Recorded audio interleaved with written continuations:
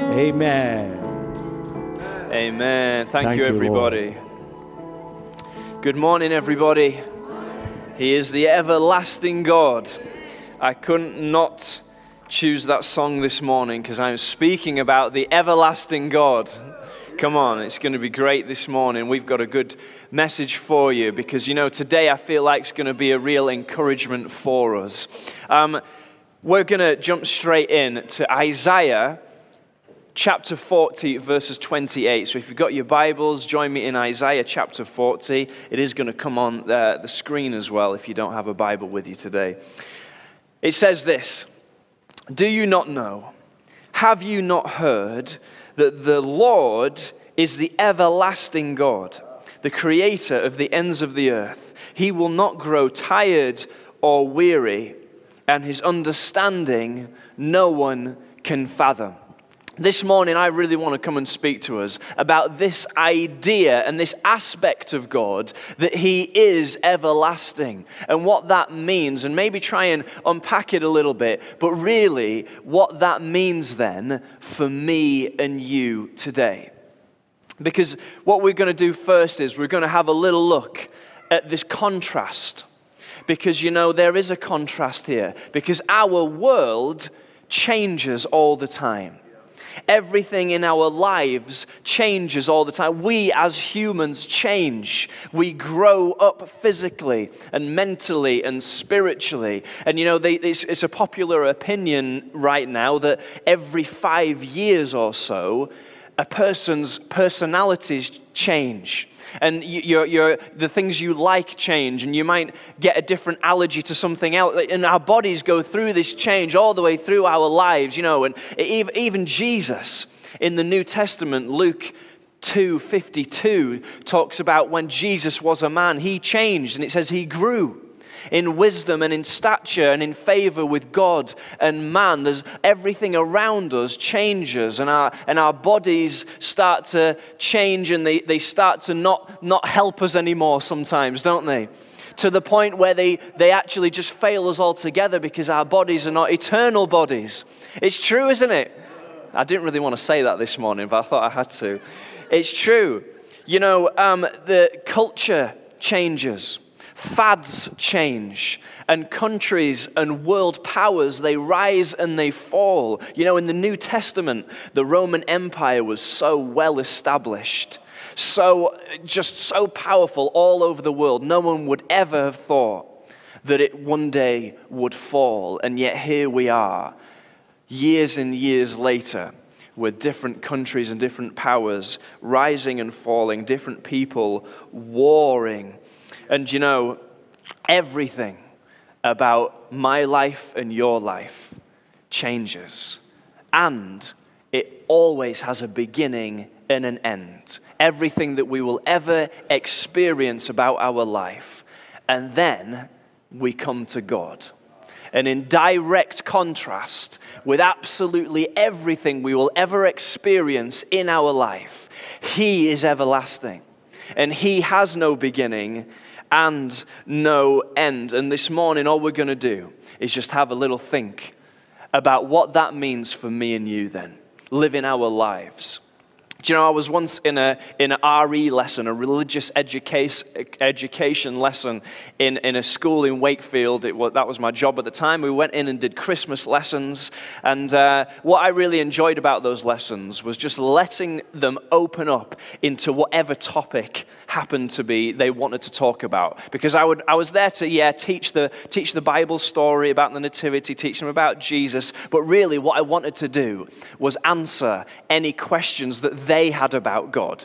I'd much rather do that than try and push my agenda of doing the Nativity and acting out people with shepherds' hats and stuff like that. I'd much rather them tell me what they wanted to know. And the conversation opened up this idea about, well, if God created the world, who was there before God? Who made God? And one child in particular had their hand up and was just really kind of questioning this idea of, well, I don't get it. How there must have been something before God. It doesn't make sense in my brain that there is nothing before Him. He was just there because everything in our lives has a beginning. Everything that we will experience has a beginning. How can God have no beginning? And I realized in that moment that I had no explanation for this child. And I don't know whether it was just a drop of wisdom or discernment or something in that moment, but I remembered this verse in Isaiah. Because did you notice what it said? He is the everlasting God, but his understanding nobody can fathom. There are things about God that we are never going to be able to wrap our head around. And you know, that is what's so amazing about our God. There are things, yes, that we get. We come to have a bit of understanding of his love and a bit of understanding of his grace, but there are certain things about him that separate him from everything else that we will ever know or experience. And there are things like this that we will never be able to fathom. And you know, we might not understand it until we see him face to face. But there are certain things that we can know and be encouraged by just by the fact that he is everlasting. And this morning I've got 4 little things that I want to encourage us with. And here are my 4 statements for today. The everlasting God sees all of your life from start to finish. The everlasting God will never leave you. The everlasting God never grows weary. And the everlasting God is the only one that can give us everlasting life. Come on. Let's have a look at this first thought then. The everlasting God sees all of our life from start to finish. Revelations 22:13 says, I am the Alpha and Omega. I am the first and the last, the beginning and the end. And what is Alpha and Omega? Well, it's just the Greek alphabet. That's all that is. Yeah? So God is saying, I am the A to Z. I am the beginning and the end. There's nothing before me and there is nothing after me. You know, Jeremiah 29:11, God tells his people, he knows the plans that he has for you. We're going to come back to the rest of that verse a little bit later on. Isaiah 46:10 says, I make known the end from the beginning, from ancient times what is still to come. And I say that my purpose will stand, and I will do all that I please. Has anybody, hands up, has anybody ever had a go playing around with Google Earth? Have you ever had a go? Nobody, not a person. 3. Oh, good. That's great. I love Google Earth. It's a little bit better than Google Maps, right? Google Earth, it shows you everything you could ever wish to see. And I love looking at my own house and kind of hovering over my roof and seeing how many tiles are missing. And I love, if I go on Google Earth, our church is in 3D, so you can spin it around. It's really cool. A lot of Wakefields like that. It's really fun. And you know, I love seeing the places that I've been. And I love looking at my house in particular. Because, you know, when I'm just stood in my front garden, yeah, my house is in the way. And I can't see my back garden. I can only see what's kind of there around me and the grass that needs mowing there. I can only see that bit. But when I see a Google Earth, I can have a look at it and I can see my roof. I can see what's around me now. And I can see what's the things that are in front of me, and I can see everything that's around me. And you know, sometimes I feel like that's a little bit like how we see our lives and how God sees our life. Because you know, when you're stuck in a moment, God sees it very differently. God doesn't see just the stuff that's around us now. He sees it in a completely different perspective. He sees what's in your future as well.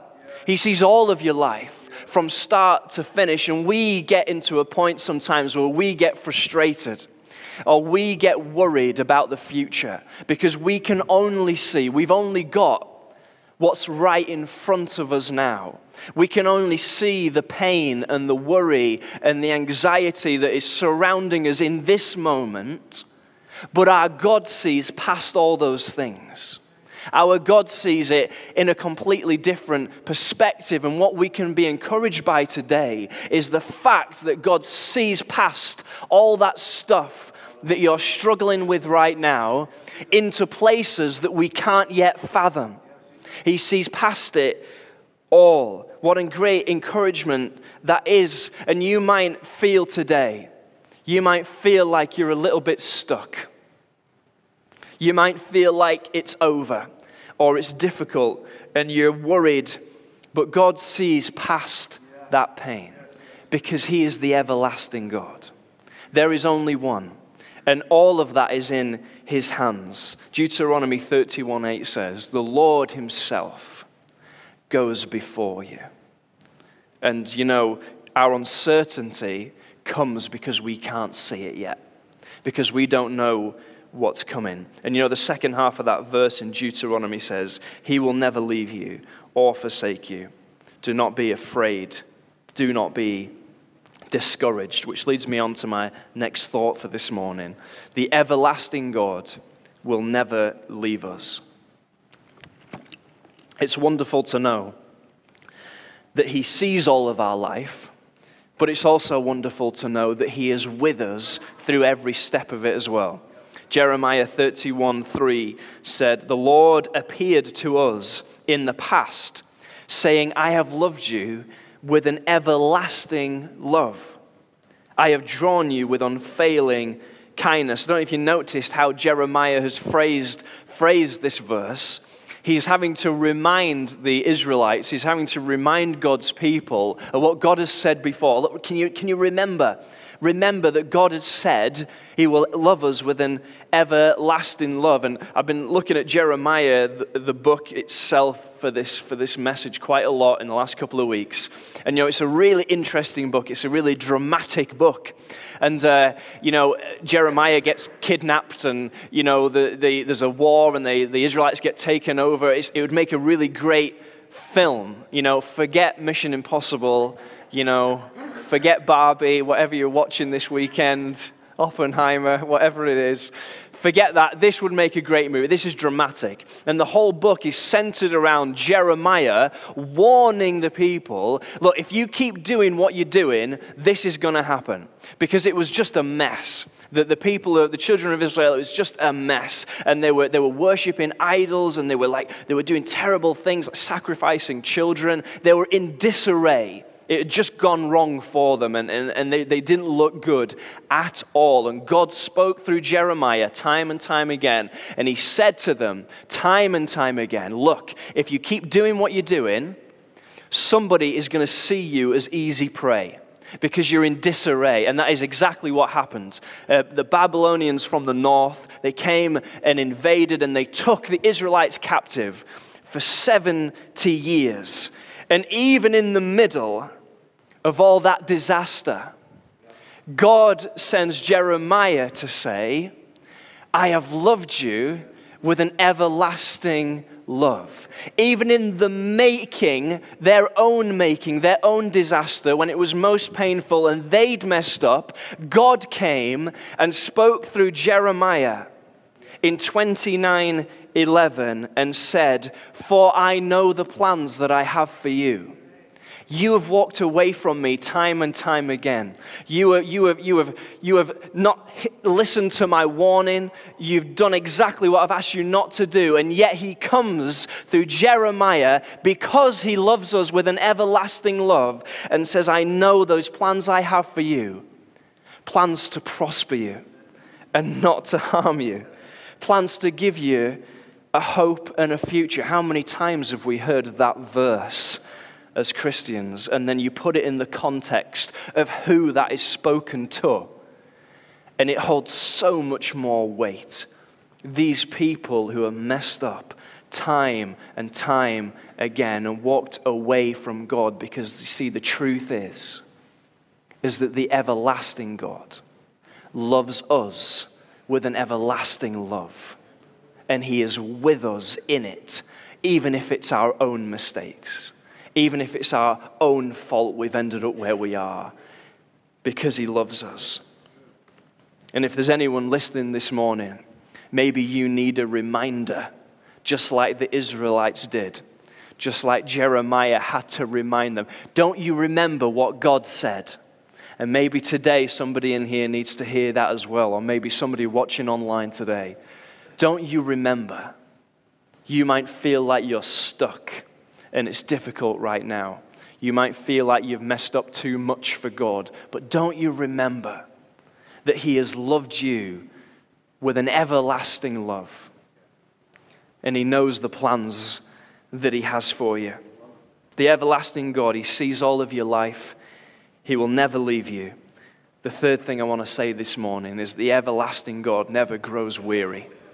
We're going to come back to the verse that we started with, and a little bit further on from where we read, Isaiah 40, 28 to 31. It says, He will not grow tired or weary, and His understanding no one can fathom. He gives strength to the weary and increases the power of the weak. Even youths grow tired and weary, and young men stumble and fall. But those who hope in the Lord will renew their strength. They will soar on wings like eagles. They will run and not grow weary. They will walk and not be faint. Come on, our God never grows weary. Deuteronomy 33:27 says this, the eternal God, and remember, it's making a point of this because what they're about to say in Deuteronomy all hinges on the fact that it's an everlasting God that we trust in. The eternal God, it says, is your refuge. And underneath are the everlasting arms. We can come and rely on Him today because He never grows weary. What is it that you need, I wonder, this morning? Is it strength? Because you know, God's strength never runs out.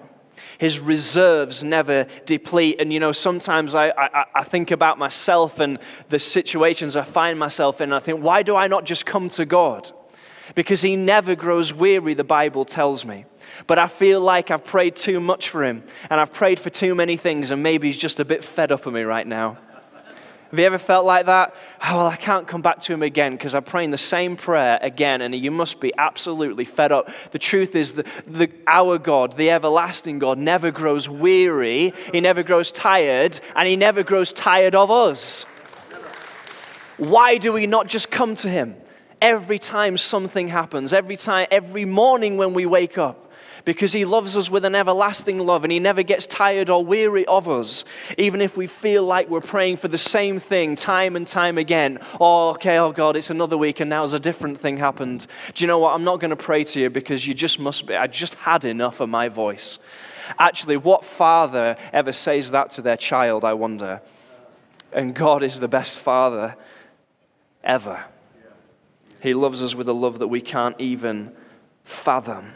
Isaiah 26:4 says, trust in the Lord forever, for He Himself, the Lord Himself, He is the rock. But He's not just the rock for this moment, He's the rock eternal. And next week you can come to Him, and the week after you can come to Him, and in 20 years' time you can come to Him because He's the rock eternal. The very fact that He is everlasting means so much for us. We can come and rely on Him. And you know, I find it really interesting how Jesus describes the Father in the story of the prodigal son. You know, we focus on the prodigal son in that story because that's what the story is about. Well, I actually think the story is about both sons, and because each of them have the same amount of time given to them in that story, which is interesting. But the father has been waiting for this son for a long time to return. And isn't it interesting that it doesn't matter how long that time has been, the father's enthusiasm for the child never diminishes. It doesn't say, oh, great, you're back, nice to see you, it's been 20 years, whatever. He runs to him, doesn't he, as soon as he sees him. And I think it's a really interesting way that Jesus describes the Father, because that is exactly what Jesus is describing is our relationship with our Father. He never grows weary. His enthusiasm for us never grows tired. It doesn't diminish. His strength doesn't diminish. You know, and when He sees us coming, He doesn't say, oh, well, it's fine, it's nice to see you, but it's been a really long time. No, He comes running to us. And in that story, he puts a ring on the son's finger and he throws a party for him and he gives him an amazing meal and puts a coat over him because the father's enthusiasm for the children doesn't diminish because he's the everlasting God who never grows tired or weary. Here's my last thought for today then. The everlasting God is the only one that can give everlasting life. There's a fantastic story at the start of John's Gospel in chapter 4 where Jesus meets a Samaritan woman at the well.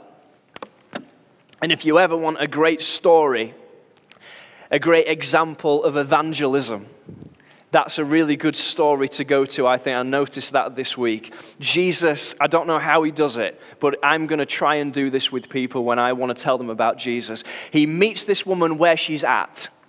He talks to her about the things that she's doing, and then within a couple of sentences, he's talking about the gospel message. It's amazing. And so I'm going to take that. That's not what I'm talking about this morning, but I thought that was really interesting. It says this.